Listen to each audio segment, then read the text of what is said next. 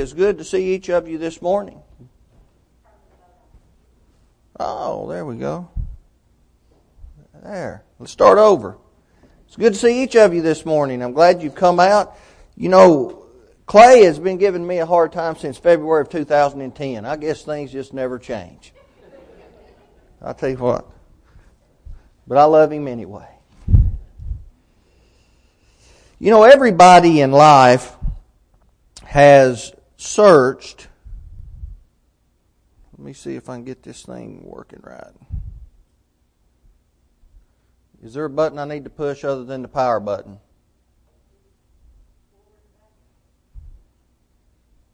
There we go. Okay, not pointing in the right direction. I'll have to get that down.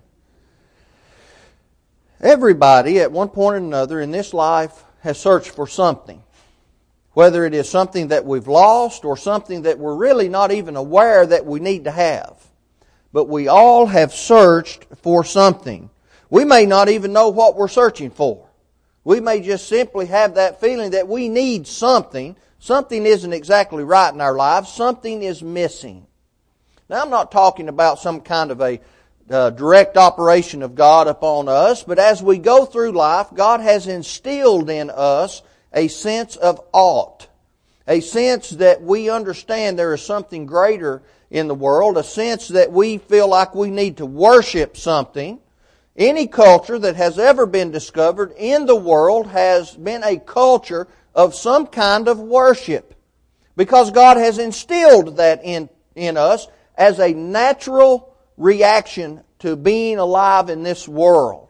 And so we may understand that there are some things in our lives that we're not completely happy with. There are some things that are missing in our lives.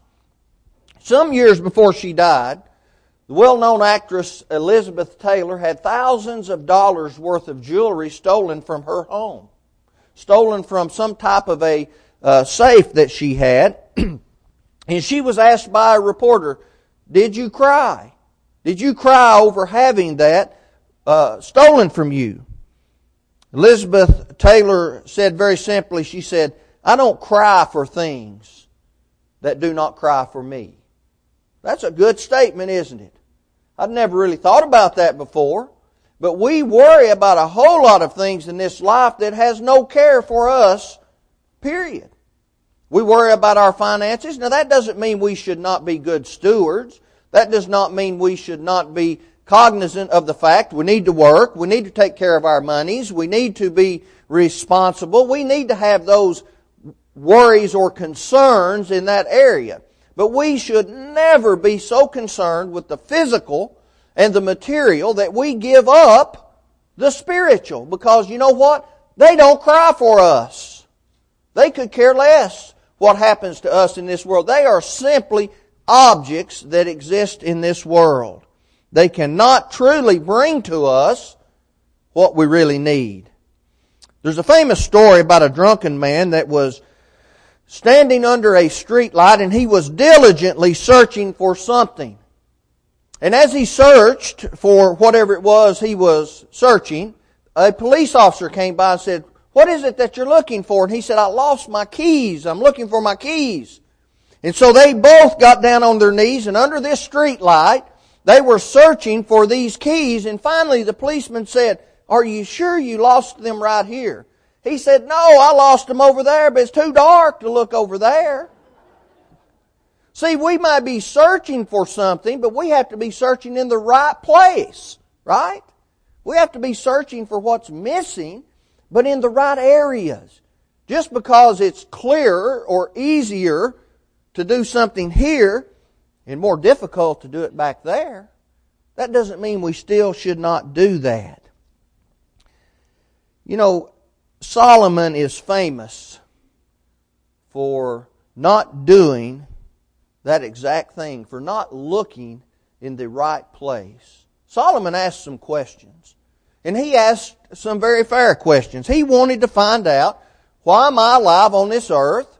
And why am I here? What's my purpose? Well, the problem with that is Solomon knew why he was on earth. Solomon knew what he needed to be doing, but somewhere, somehow along the way, that slipped his mind. he forgot. And in the process of forgetting why he was here, in the process of forgetting what he was supposed to be doing, he all of a sudden had this void in his life, an emptiness that he could not fill. And so here's what he did. After finishing what we could refer to as an experiment, he came to some conclusions. He came to the proper conclusions, and in fact, he said this. Ecclesiastes 12, 13 through 14. For God shall bring every work, let me back up. Fear God and keep His commandments, for this is the whole of man. That's the whole of man. Now the phrase duty, or the word duty, was added by the translators to help us understand that better. But I prefer the original.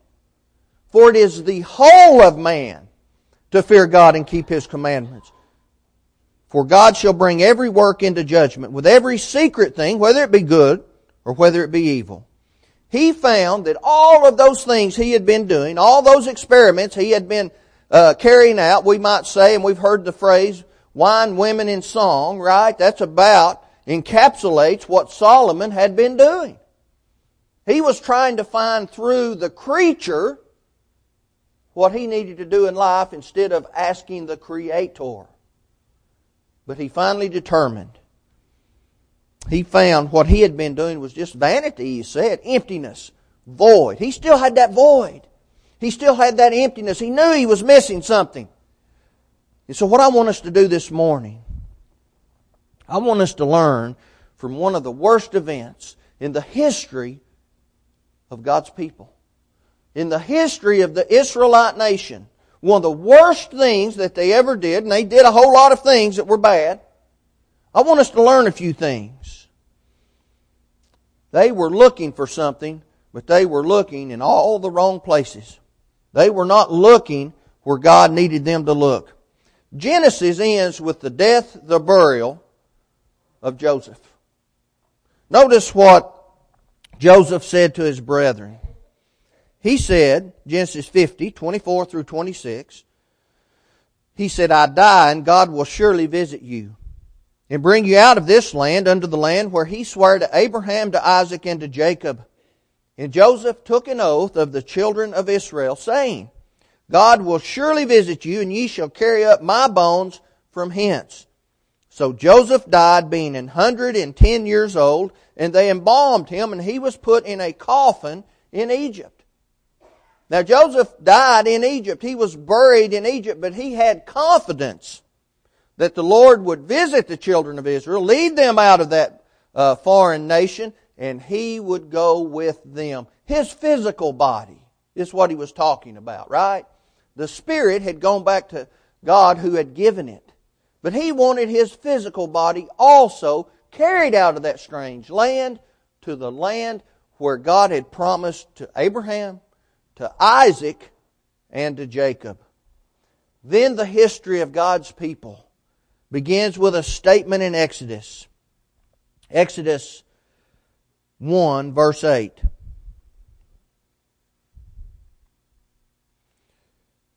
Now there arose up a new king over Egypt, which knew not Joseph. There arose a new king. He didn't know Joseph. He wasn't appreciative of the great things that Joseph did for the nation. Remember, he brought them through that great famine. You had 7 years of good times, then you had 7 years of bad times, and Joseph was put second in command over the whole nation. But there arose another king. He didn't know about Joseph. Now, did he not know anything about Joseph? No, that's not true, is it? He would have been well aware of Joseph. He didn't care about Joseph. He didn't care about the great things that Joseph did. But notice the tyrants down through history. They only care about themselves, and this is a tyrant, right? This is a man that would no longer allow Israel to enjoy the benefits of Egypt, yet he would throw them into a position of slavery. They would be beaten in order to execute. All the male babies would be given, and many would die under the extreme burden of the works thrust upon them. Yet God still required something. He still required that they be obedient, right?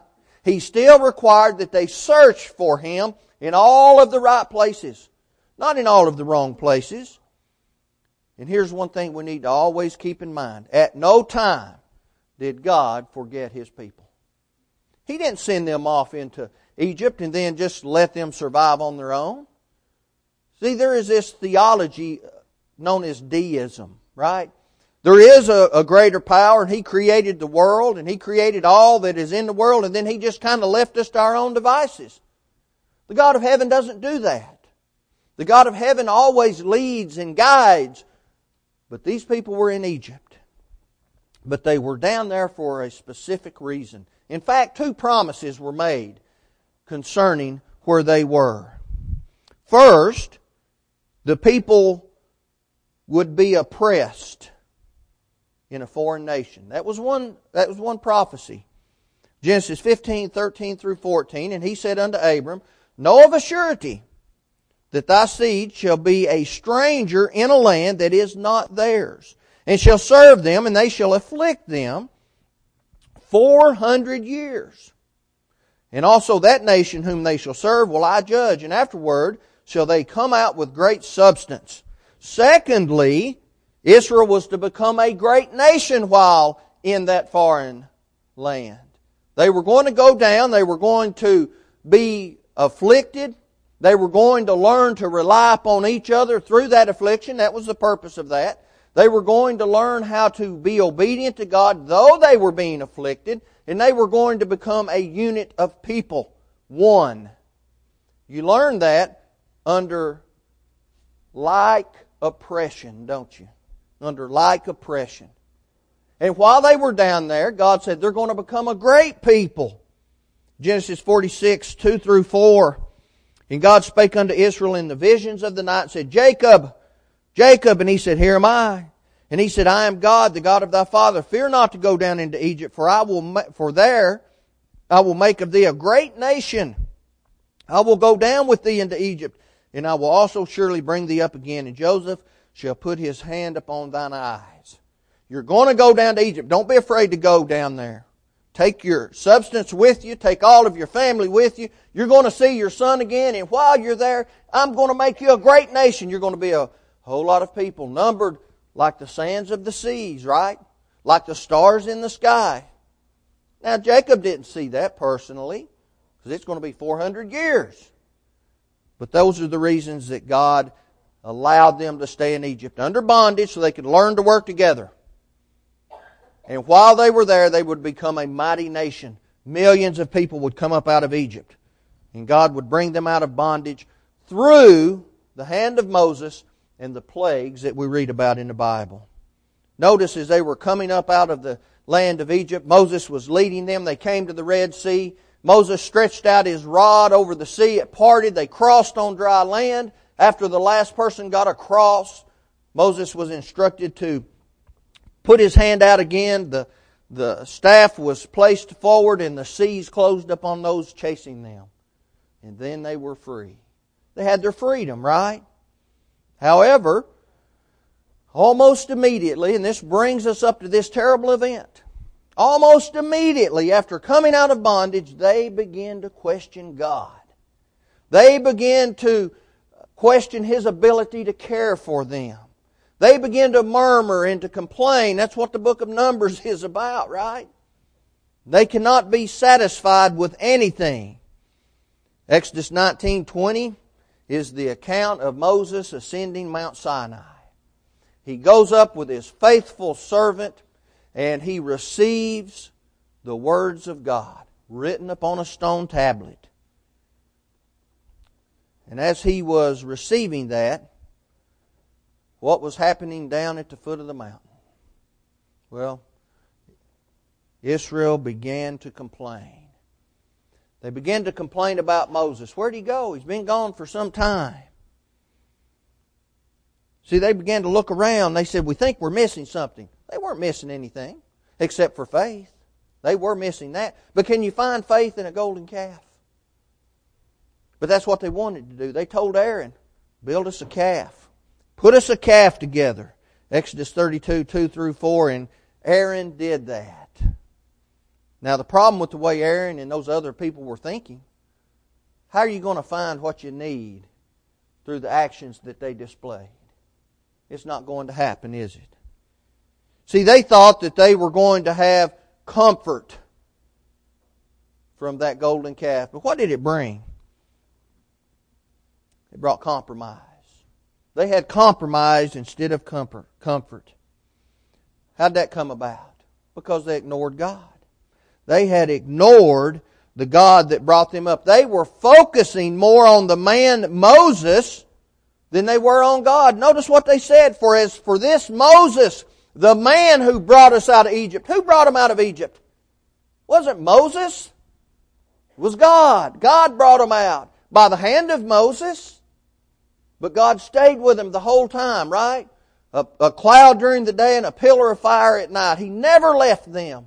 They were brought out of Egypt by the hand of God. But they had forgotten what life was like in Egypt, right? They had forgotten that, Numbers 11, 1 through 6. They began to say, we're out here and we remember all of the things that we had back there. Well, what was back there? Slavery? Murder? Mistreatment? Yeah, we all need more of that, don't we, in this life? But do you see, you get away from God, you allow our minds to get away from God, and that's what we begin to think. God has equipped us with short memories in this life for a reason, right? We can move past hurtful things. We lose people in this life. God has equipped us with short memories in that we can move ahead. We can continue in life. Not that we forget our loved ones, but the hurt kind of eases off a little bit, right? We're able to continue. We can move past sorrows.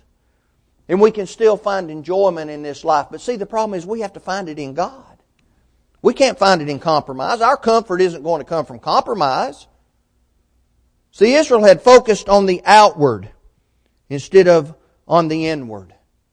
They needed to look at themselves. They needed to say, where have I fallen short? If I feel like I'm coming to services, I'm not getting anything out of the worship service, well, maybe I'm not doing something correct, right? I've got an aunt. And I use this example, it's pretty good. Been married 8 times. She's been married 8 times. I think Elizabeth Taylor was married 8 times. Finally, I told her, I said, now look, maybe it's you, right? Maybe it's you. Can't be all of these 8 other men. Maybe it is you. You're the only common denominator, right? See, Israel needed to look at themselves and say, maybe it's me. Maybe my mind isn't focused on spiritual things. They wanted a calf. They wanted a God. They could feel it. They could touch it. They could see it. See, that Moses had left them for a period of time, and then all of a sudden their faith just wavered. They wanted something to be able to grab hold of, physically speaking. And so they convinced Aaron, and by the way, Aaron didn't put up much of a fight against their request. They convinced him to build a calf, make one out of gold. In Exodus 32 verse 4, he had the gall to make this statement, these be thy gods, O Israel, which brought thee out of the land of Egypt. It looks like to me that he presented this idol with great pride. Boy, look, I've built these gods for you. This is what brought you out of the land of Egypt. Go up and touch the thing. You can see it with your eyes. You don't have to have faith. That's a problem, isn't it? That's a problem in this life. See, they were never going to be content to follow an invisible God. Of course, we know the end of the story. They would ultimately not enter into the promised land. They weren't able to have the faith that was required for that.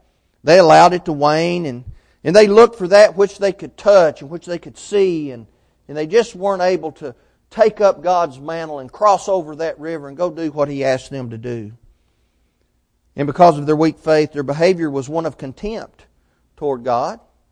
They weren't reverent toward Him. They presented themselves as worshipers of God, but were they really? What's the application? We have to have some kind of an application in today's world, right? It doesn't matter what they did. They're dead. They're gone. Unless we can learn from it, right? Unless we can make some kind of an application. They were trying to worship God in a way that they thought or they felt or that they wanted to be right, but it wasn't. Does that happen today? It's rampant in the world, isn't it? What, over 7 billion people in the world, and how many of them are New Testament Christians? It doesn't even move the scale, right? It's much like during the great deluge of Noah's day. You know, I've studied the great flood of Noah, and there are different varying opinions on how many people lived on the earth at that time. And some people believe there were as many people on the earth then as there are now. I don't know if that's the case, but may be. How many people were saved, right? 8. We're always going to be in the minority. But we still have to live right. We still have to do what God has asked us to do. We still have to worship the same way that He has asked us to worship. We can't rely upon relics and icons and idols. Look, idolatry is rampant in the world. Let's go to the Eastern nations especially. Full of idolatry. I was in India and there are Hindu people there. About 85% of the over 1 billion people are Hindus and they worship something. It's not all the same things. I saw a man place a rock in front of a little fire he had built while I was in India back in 2008. And the gentleman I was with asked him what it was. He said, "It's my God." It was a brick. It was a brick. He used that same brick to build a house with. Right? You cut down a tree, you carve an idol, and you use what's left over to cook your food. Or to build your home, right? We're worshiping the creature instead of the Creator.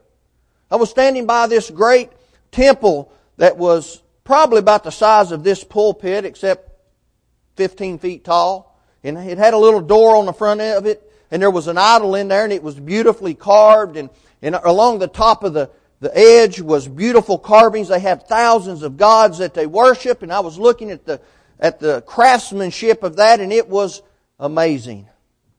And so I was preaching to the village there. They'd never even heard the name Jesus Christ. Didn't even know who He was. And so I began to talk to them about their idols, and on the front of that door was a lock. And so I asked them, I said, "What's the lock for?" There were bars you could see through and see their idol. I said, "What's the lock for? Is that for your God, to keep your God from escaping? Or is that to keep someone from stealing your God?" Either way is not very powerful. And then I began to ask them about the other carvings on the top that depicted all of these gods, and they would bow down and worship and burn incense to them. And I'd say, "Who put them up there?" "Well, whoever built the temple put them there." I said, "Do you ever see them communing with each other? Do you see them moving around up there?" "No." I said, "Well, if they wanted to come down, how would that have to happen?" "Well, we'd have to bring them down." I said, "What kind of power is that?" Then they began to think, right? I made that. It's no different than this pulpit. It's no different than the pews on which we sit. It is the creature, not the Creator. Now, people change things in our worship, right? They change things. And if we have to invent an image or create an ordinance by which to worship God properly, then we have erred from the truth. But people are quick to point out these innovations. They're aids. They don't really impact the worship, right? It helps us to keep our minds better on God. Well, did this calf help the Israelites to keep their minds upon God better? Well, when we look in Exodus 32 verse 7, they were corrupted. They weren't more righteous. See, we can't do that. We can't institute those things. God has directed us on how to worship properly, and we must follow that direction. We must look for God in all the right places, not in all the wrong places. Israel had the heart and spirit of compromise, loving to have some of what God said, but not all of it. See, we just can't do that. And their actions brought with it compromise. But it brought something else. It also brought guilt instead of glory. They didn't find glory in that calf. They didn't find glory in ruining what God had asked them to do. Israel had become corrupt. They had become corrupt in their actions. Look, it's always glorious to worship God. We can worship God every single day, as many times a day as we want, as long as we do it properly, right? God revealed to Moses what was happening. He said they're doing some things down at the foot of the mountain. And He told Moses, He said, here's what I'm going to do. I'm going to destroy all of them. I'm going to start a new nation in your name. Now wait a minute. How would that have affected us today? What if God had destroyed all of Israel at the foot of that mountain and started over with Moses? From who was the Lord to come? Judah. Tribe of Judah. Moses was from the tribe of Levi. See, the promise stated that the scepter shall not depart from Judah until Shiloh, or the Lord, shall come. Genesis 49 verse 10. This was as much a test for Moses as it was for the people. How was Moses going to react? Was he going to show that he loved God, loved His people, and loved His promises more than he loved being the head of a nation and having his name remembered throughout time as the leader of that nation? It was a great test for him. But it was one, of course, that Moses had already passed back in Egypt. So the people were going to go through another 38 years of traveling in the wilderness. Would Moses look for God, or would he compromise? God said that these people were stiff-necked. They were stubborn.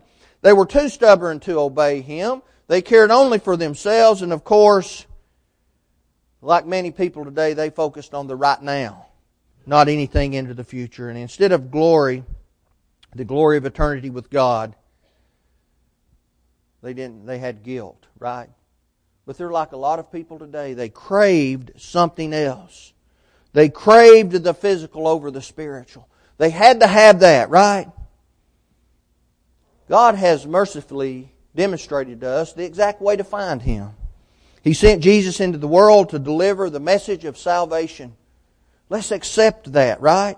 Paul told the Romans, he said, "Now to Him who is able to establish you according to my gospel in the preaching of Jesus Christ, according to the revelation of the mystery, kept secret since the world began, but now made manifest." See, that's the thing about a secret, isn't it? It's no longer a secret when someone tells it. This was a mystery. From the very beginning of time, God knew what He was going to do, but it was not revealed until Christ came into the world, Galatians 4:4, at that appropriate time. Now it's no longer a mystery. We have it. We've got the answers. We've seen the end of the book, right? We win if we do what God asks. He told the Galatians, he said, "For you're all the sons of God through faith in Christ Jesus. For as many of you as were baptized into Christ have put on Christ." How do we get into Christ? We need to be in Christ if we want those spiritual blessings. How do we get into Him? We have to be baptized into Him. Does that mean that baptism is more important than faith? No. Is it more important than repentance? Not at all. Is it more important than confession? Absolutely not. But it is just as important. It's just as important, and we need to do that. That's the final step into salvation. That's the final step into Christ. We cannot look for God at the devil's table. That's what these people were doing. We have to look for God in the right places, not in the dark. See, Israel was looking for God in all the wrong places.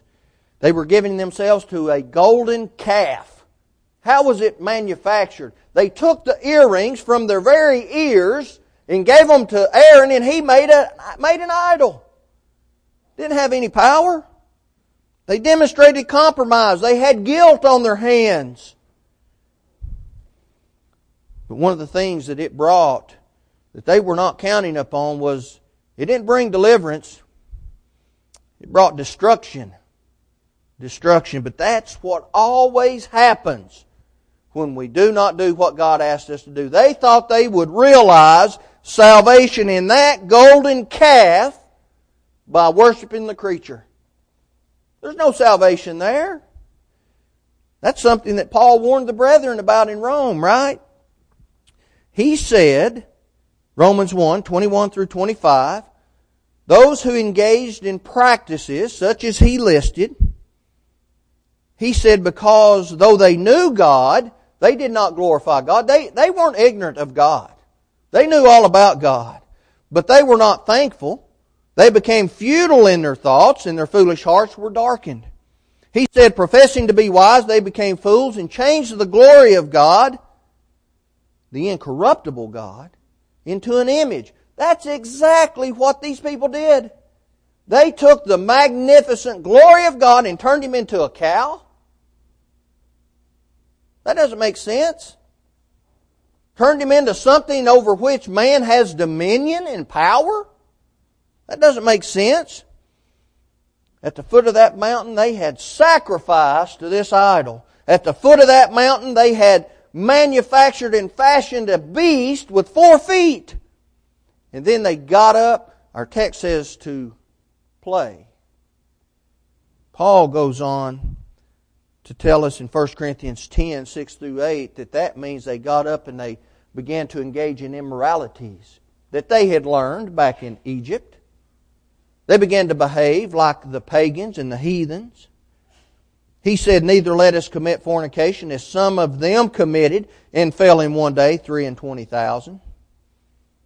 1 Corinthians 10, 6 through 8. As Moses and Joshua descended that mountain, Joshua said, wait a minute, I hear war going on. Moses said, no. You hear singing. You hear singing.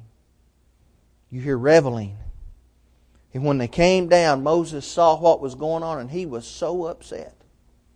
He threw down those tablets of stone. Those people were not ready to receive the written Word of God, though they had received it orally. Exodus 19. They were not ready to receive the written Word of God because their faith, in essence, was gone. Didn't even have it anymore. That happens today. We think we can gain salvation in doing what we want to do. Have you ever noticed that when some man creates an organization that we don't read about in the New Testament, they are placing upon God the way they want to be saved instead of the way God says we are to be saved? That's just the truth of the matter, isn't it? They may be sincerely, have a great sincere belief in what they're doing. That doesn't make it right. We can't place upon God directions. He gives us directions, right? People give up the written law when they do that. It's just like what they were doing at the foot of that mountain. They want to do it their way. Paul warned, 2 Timothy 4, 3 through 4. He said, for the time will come when they will not endure sound doctrine, but after their own lust shall they heap to themselves teachers, having itching ears, and they shall turn away their ears from the truth, and shall be turned unto fables. See, often in the world, in which is the case a vast majority of the time, people want to hear a certain thing, right? They want to hear that their marriage and their divorce is scriptural. They want to hear that they can imbibe alcohol as long as they don't get, quote, drunk.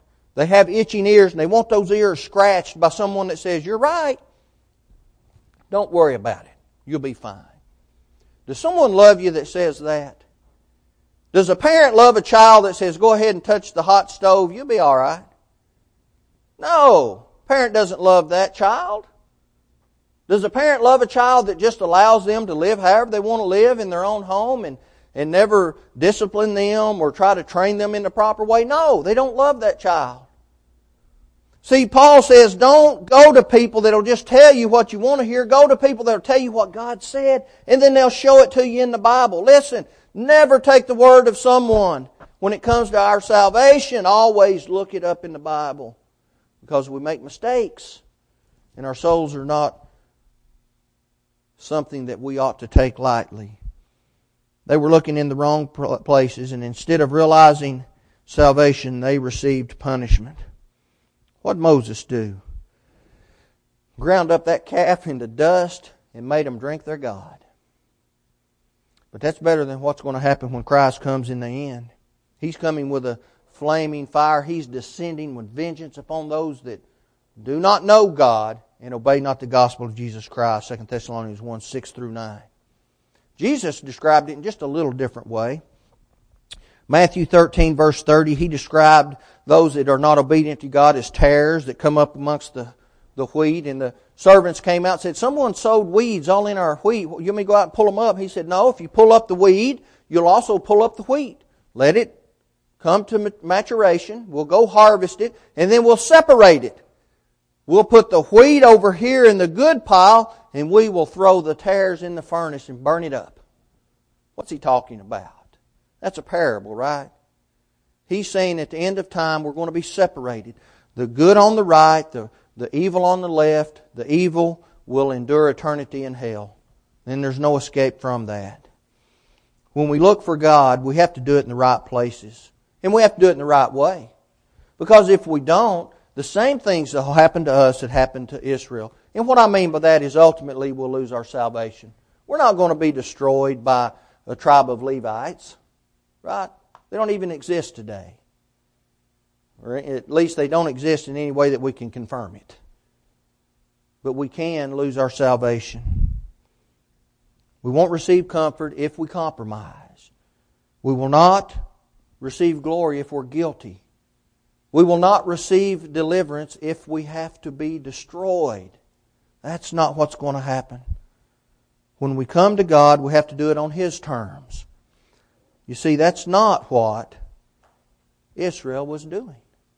They were not coming to God on God's terms. They wanted to come to God, or they wanted God to come to them on their terms. See, we can't do that. Paul, we go back to Galatians, says we're all the sons of God through faith. Now, he was writing to Christians. We look in Galatians 1, the very first couple of verses. He was writing to Christians, not people that were not Christians. He said the Galatian Christians were all the sons of God through faith, and obedient faith, because as many of them as were baptized into Christ put on Christ. Through faith, repentance of turning my life around. I'm not going to live the way I've always lived. I'm going to live for God. I'll make that good in great confession that leads me unto salvation, Romans 10:10. And then I'll be immersed in water. And that's just the beginning. That's just the beginning, right? When we come up out of that water, we're going to walk in a new life. Romans 6:3 and 4. And then we're going to live like Christ would have us to live. Sometimes we make mistakes along the way. And God has made preparation for that. The second law of liberty. If we confess our faults in whatever way we need to, whether publicly or privately, we repent of those things, we stop doing it, God will forgive us. And we'll walk in the light again, 1 John 1, 6 through 9. If you find yourself this morning looking for something, and you really don't know what it is, or you can't put your finger on it, but now you realize, either I've never obeyed the gospel, or I have not been faithful. You can change that. We can come back and we can be in fellowship with each other and with God. If you need to answer this Lord's invitation at this hour, let that be known as we stand and as we sing.